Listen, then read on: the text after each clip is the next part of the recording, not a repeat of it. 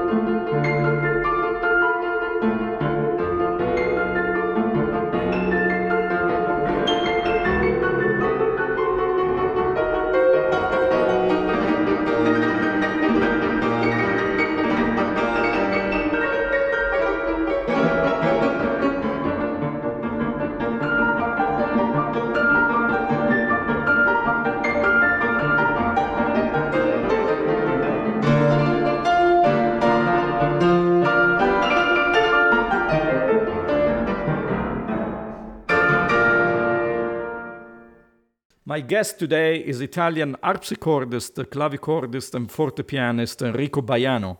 Maestro Baiano is considered one of the most complete and interesting interpreters on the ancient music scene. In his interpretative approach, historical-stylistic rigor, expressive freedom, and great virtuosity are wisely combined. The French music magazine Le Monde de la Musique, reviewing a recording of Maestro Baiano, wrote, "The exceptional combination of wit and flair in compositions and performer make this one of the most significant harpsichord recordings of the decade." And the German magazine Alte Musik Aktuell wrote, "An interpretation by a top-caliber harpsichordist." That's what Enrico Baiano has demonstrated in his recording. Maestro Baiano is one of the major scholars and interpreters of the music of Girolamo Frescobaldi, Johann Jakob Froberger, Alessandro and Domenico Scarlatti, and Johann Sebastian Bach. Other authors to whom he dedicates in-depth study are the English virginalists Henry Purcell, Louis Couperin, the masters of the Neapolitan 17th century, like Ascanio Maione, Giovanni Maria Trabacci, of whom we will talk about later, but also Jean-Philippe Rameau, Carl-Philippe Emanuel Bach, Franz Joseph Haydn, Wolfgang Amadeus Mozart, Muzio Clementi, and Ludwig van Beethoven.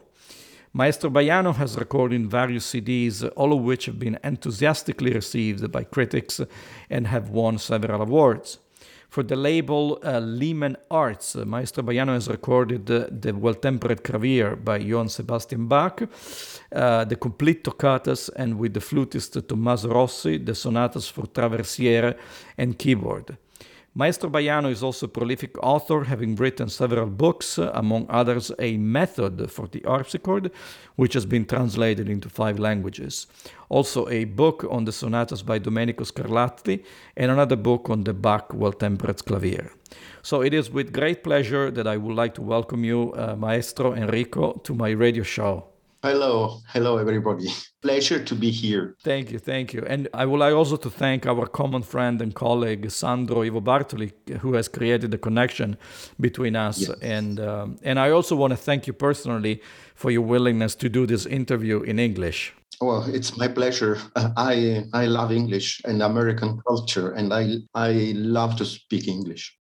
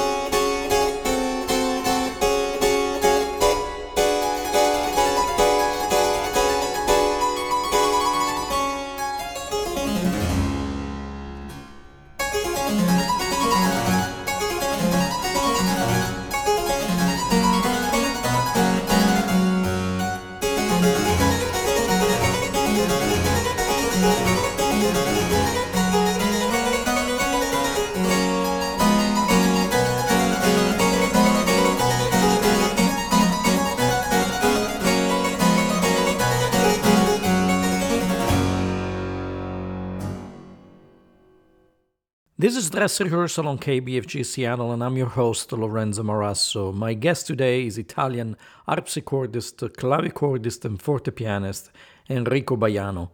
And you've just listened to the Sonata in G major K1224 by Domenico Scarlatti, performed by our guest, Enrico Baiano. While I was preparing for this interview and I was doing some research on you, I came across one statement that you made earlier on, which caught my attention. And here it is. When you described the reason you became attracted to the harpsichord, you had the impression that the instrument was the continuation of your body and that it was playing through you. And I wonder if this impression happened only with the harpsichord or it also happened with other instruments like the piano or the fortepiano. It happens with other instruments. I started as a boy, I started as a pianist, but actually with the harpsichord, it's something different. The first time I actually touched that keyboard, I felt that was different. And like if the mechanic of the instrument was just a continuation of my own skeleton. So it happens with the fortepiano, with clavichord, but harpsichord, it's something more intimate with me. And so at some point you decided that probably very early on in your life, you decided that the harpsichord was going to be your main instrument. Yes, not that early, because in Italy at that time you had first to complete your studies in piano or organ. And then I was also studying composition. But in my early 20s, I finally got to study harpsichord with the great Emilia Fadini. And from then on, I devoted myself entirely to the harpsichord. So, but other than the harpsichord, you're also a virtuoso on the clavichord as well as the fortepiano, and we have a couple of recordings that you did on a Silbermann fortepiano, which you will. I understand you want to say something about it. But my question is, do you find each of these instruments are suited for a specific composer, or each instrument gives you a different approach to each composer? This is it. That the same composition can give different expressions and different ideas on each instrument.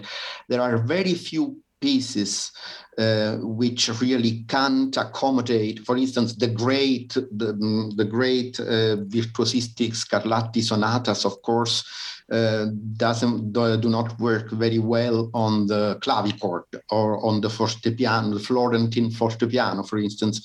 But almost 80% of the keyboard literature of that period works very well on all instruments and gives different ideas depending on which one is using.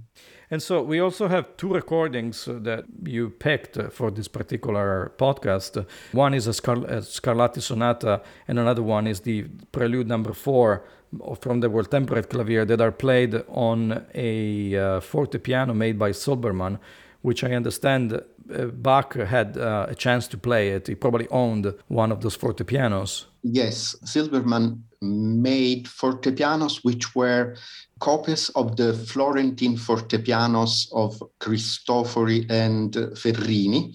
His instrument, it's almost identical as in the mechanic, not in the exterior appearance. And Bach was a very close friend of Gottfried Silbermann and spent a lot of time in his atelier, in his workshop. And in the list of instruments made at his death is listed also this instrument called fournirte clavecin. Fournirte means not painted, not decorated, and its value is 90 thalers. which was 3 times the normal price of a harpsichord. So this means it was something particularly expensive. And we know that these fortepianos were very expensive and they were bought by the aristocracy. For instance, Frederick the Great bought 15 or 19 fortepianos from Silbermann. And those instruments Bach played in his famous visit at Potsdam in 1747. So it's very likely that Bach owned a Silbermann fortepiano, and for this reason I used it in recording the Well-Tempered Clavier.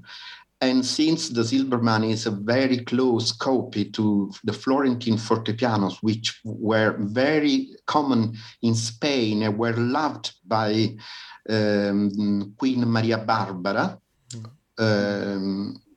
whom was Scarlatti's pupil, it's also a good idea to play also Scarlatti sonatas on a Florentine or similar instrument fortepiano.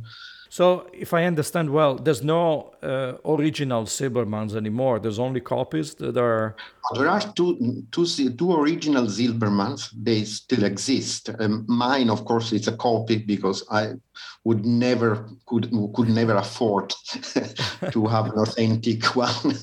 Probably those two are in some museums or. One was owned by Alan Curtis.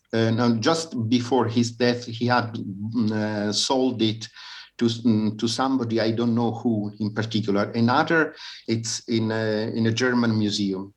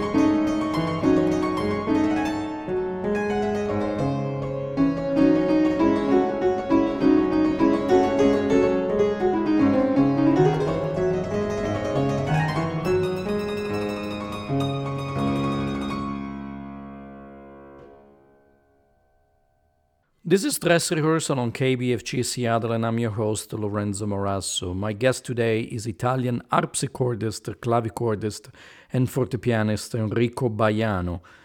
And you have just listened to the sonata in D minor, K516 by Domenico Scarlatti, performed by our guest Enrico Baiano on a copy of a fortepiano by Gottfried Silbermann.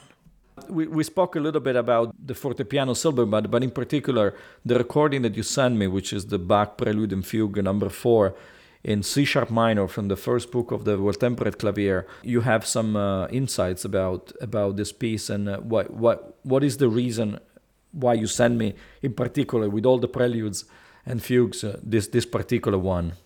One reason is because it's one of the only two 5 parts fugues in the Well-Tempered Clavier.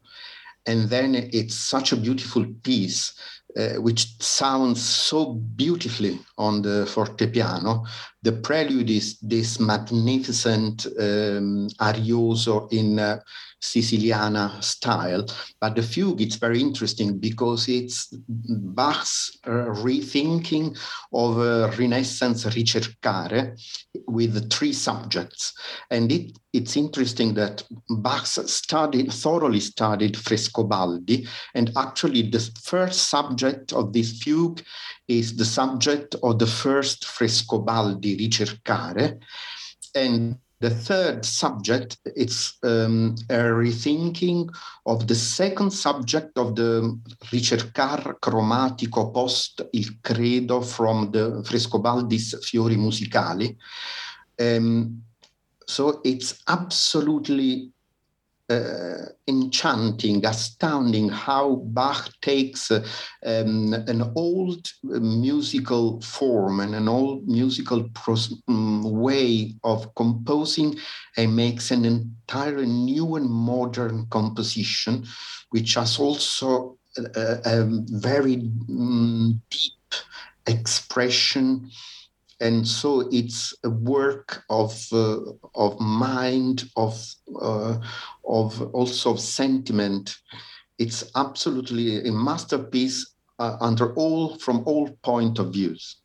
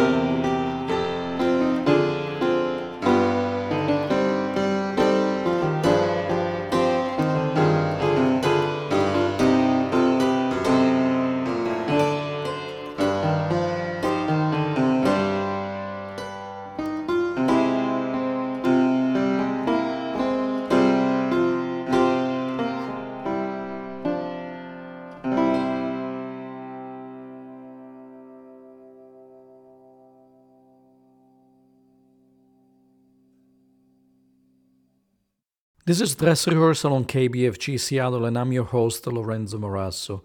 My guest today is Italian harpsichordist, clavichordist, and fortepianist Enrico Baiano.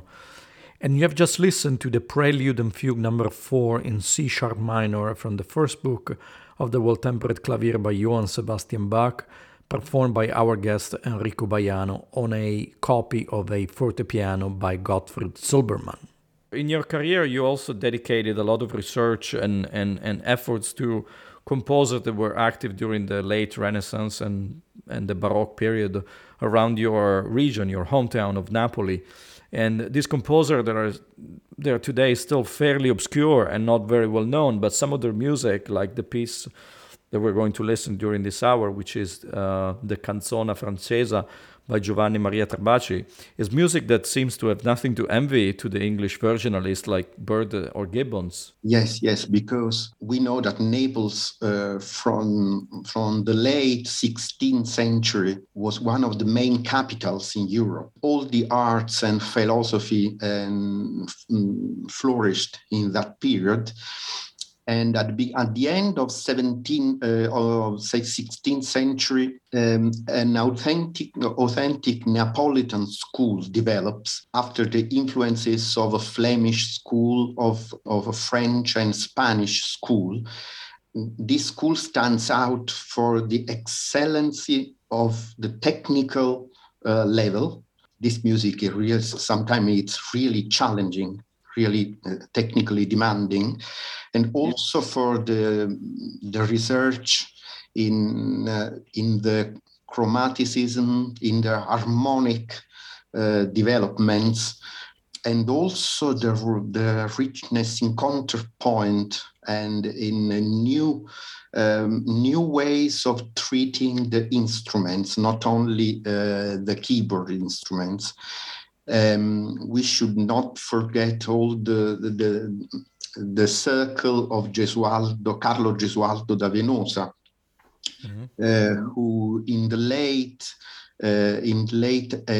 at the middle 80s of the 16th century traveled to Ferrara to get married and stayed there 2 years with his musicians, and they learned a lot from the Ferrara musical environment, but also they brought the Neapolitan experiences there.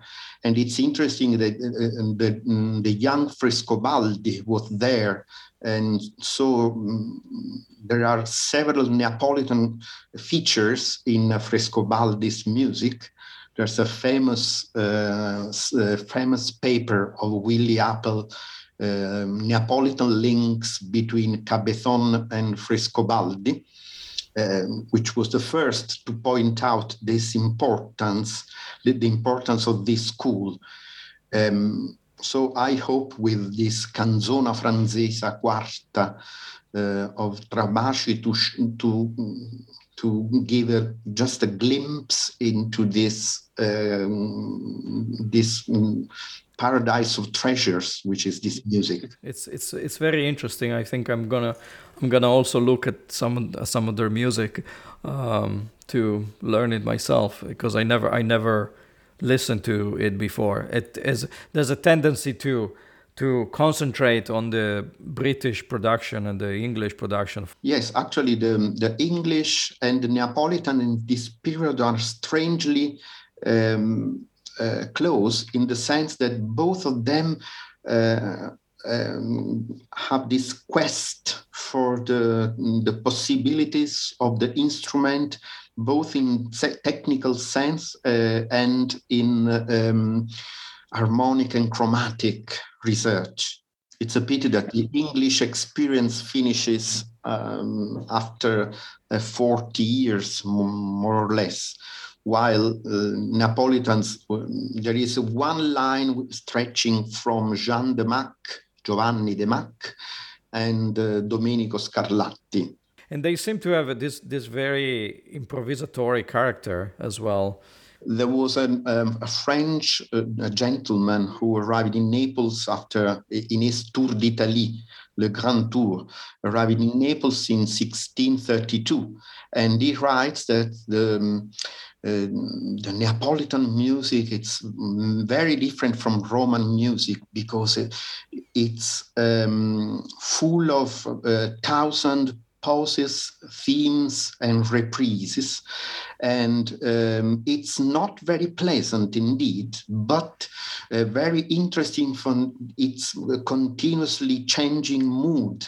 Now singing very loud and now very softly, and passing from great speed to relaxed tempos, and for a lot of surprises. And he said that the Neapolitan music, some style, it's something between the French air and the Sicilian air. That's very strange. Mm-hmm. And he says that all Neapolitans are a bit mad and they are proud of it. Jean-Jacques Bouchard says that Neapolitans are very, their character is very similar to those of the people of Gascogne. And he never saw so resemblant characters. From your point of view, was he right? Yes. And when he says that the Neapolitan style, Neapolitan spirit, it's not that cheerful indeed. He focuses exactly the spirit of the southern soul, because everything thinks that we Mediterranean peoples, we are very cheerful. This is only a surface, because actually we are tendent to depression. We tend to depression. We are tendent to melancholy and hypochondria. And some exaggerated expressions are just a trick to overcome this. It's interesting because a few days ago I came across a statement by the great Totò that is not very well known in the United States, but of course in Italy is major figure. And he was, I mean, you would think that a person like a comedian would be happy all his life, but instead he was mentioning that the happiness, he only had very few glimpses of happiness, and that the rest of his life was always sort of the way you describe it. Yes, Neapolitan people are usually depressed and always complaining and always growling against something.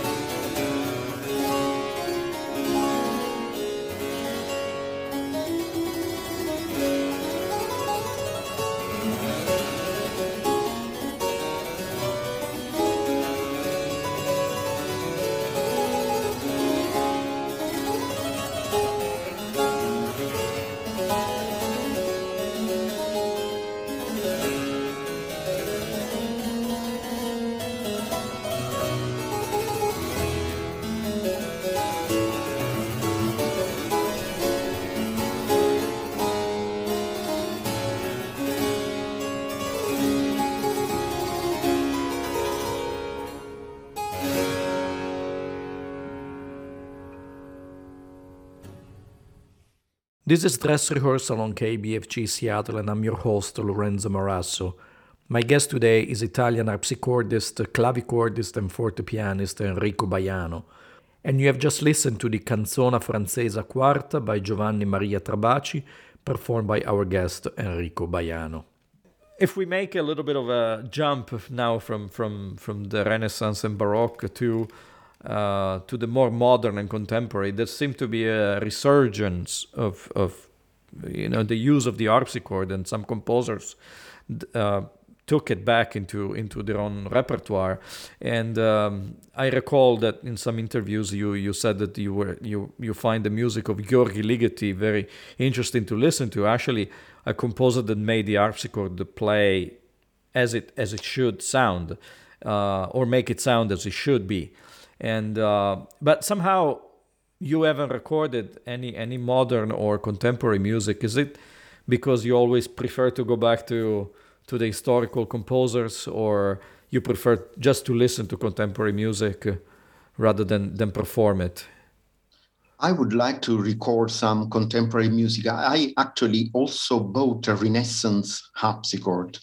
Actually, they were disposing of it, so I had it for free. Then I have to have it restored. And I played Ligeti, Petrassi, who also wrote exceptionally good music. And I also played Vincent Persichetti and the concerto of Manuel de Falla. Was planning to play the Concert Champêtre of Poulenc. And I played Martinu. And I also played, for instance, the third movement of Prokofiev's Seventh Sonata, which works very well on a Renaissance harpsichord, but was never able to record this music. And then, since I asked to play early music with harpsichord, classical music with fortepiano and clavichord, and write books and articles and research, then the time is limited. Also, yes. There is also life which with these problems and complications. So maybe one day I will finally be able to record these musics.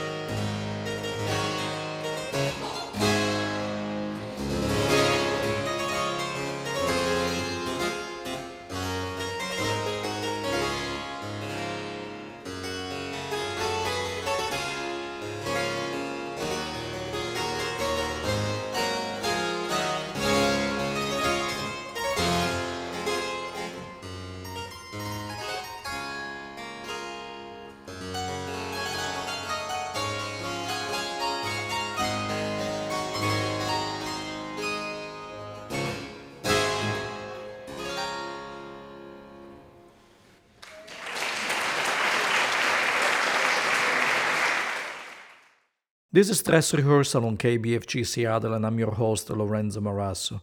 My guest today is Italian harpsichordist, clavichordist, and fortepianist Enrico Baiano.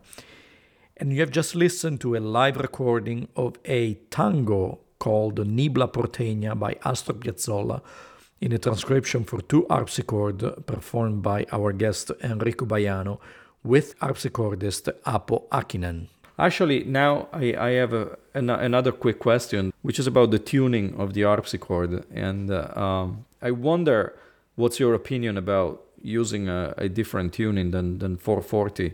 Is it because the instrument cannot, or most historical instruments cannot go as high, or is it purely a choice? Well, actually, the Silbermann fortepiano would be at 440. So there wasn't a standard pitch at the time. Even in Germany, there were organs in different towns which were even 1/5 far away from one from each other. So nowadays it's a convention that we play this music more or less at 415, but it's not mandatory.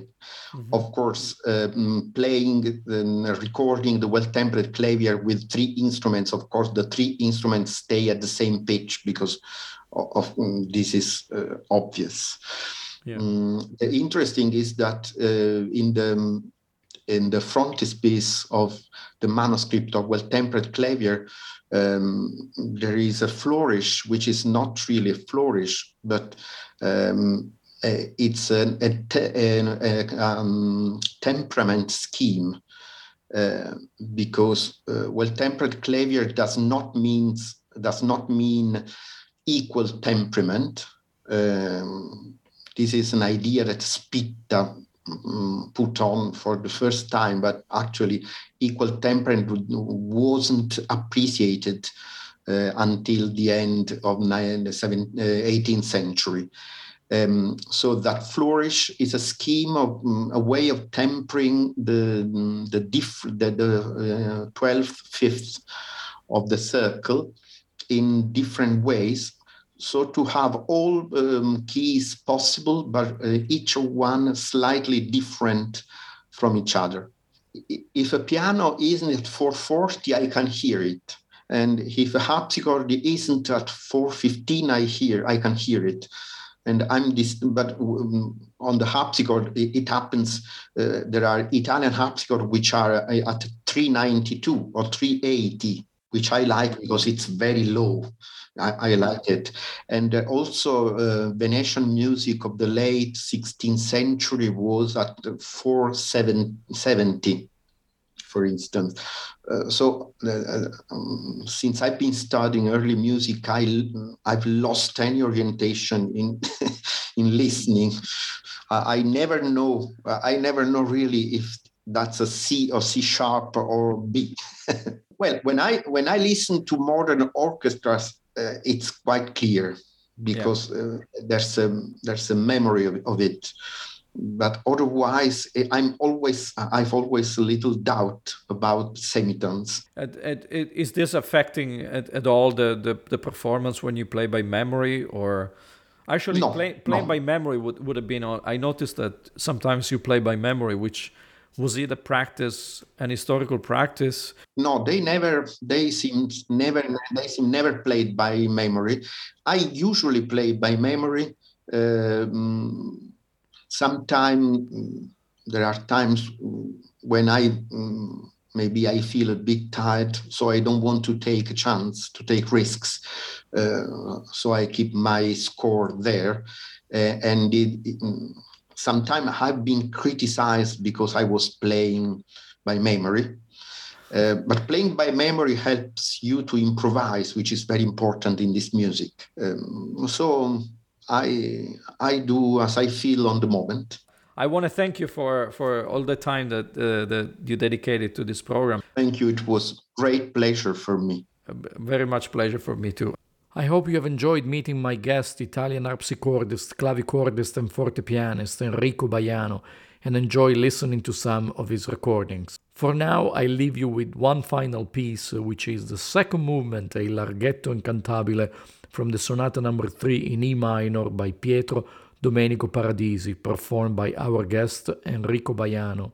And with this, I look forward to seeing you next week for another episode of Dress Rehearsal here on KBFG, Seattle.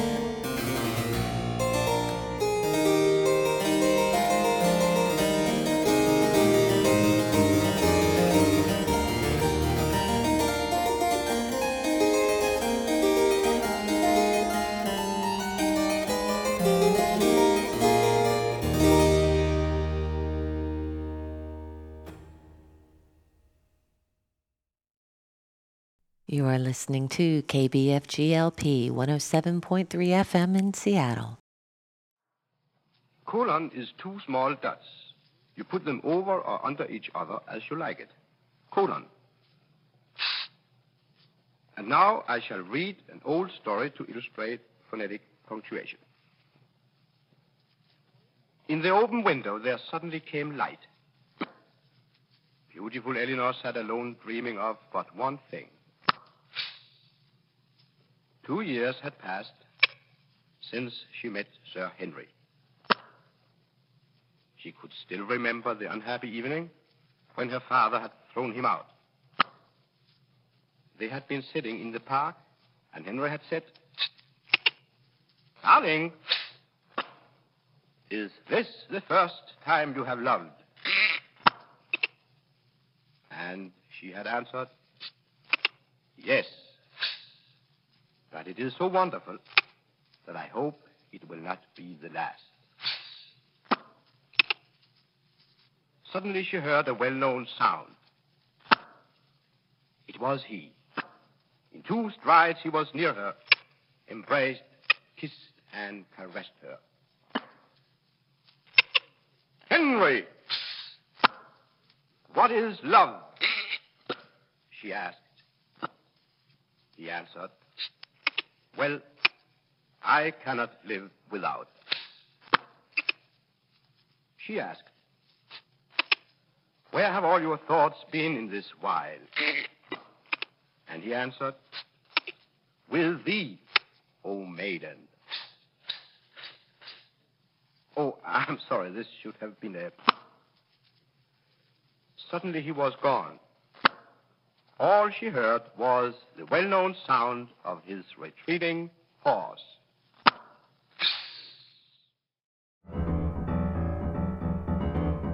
You're listening to KBFG 107.3 FM, and this is Lorenzo Marasso. Dress Rehearsal is a weekly classical music show that brings you exciting live interviews with classical composers and performers. Join me every Friday morning at 8 a.m. and every Sunday afternoon at 5 p.m. here on KBFG Seattle.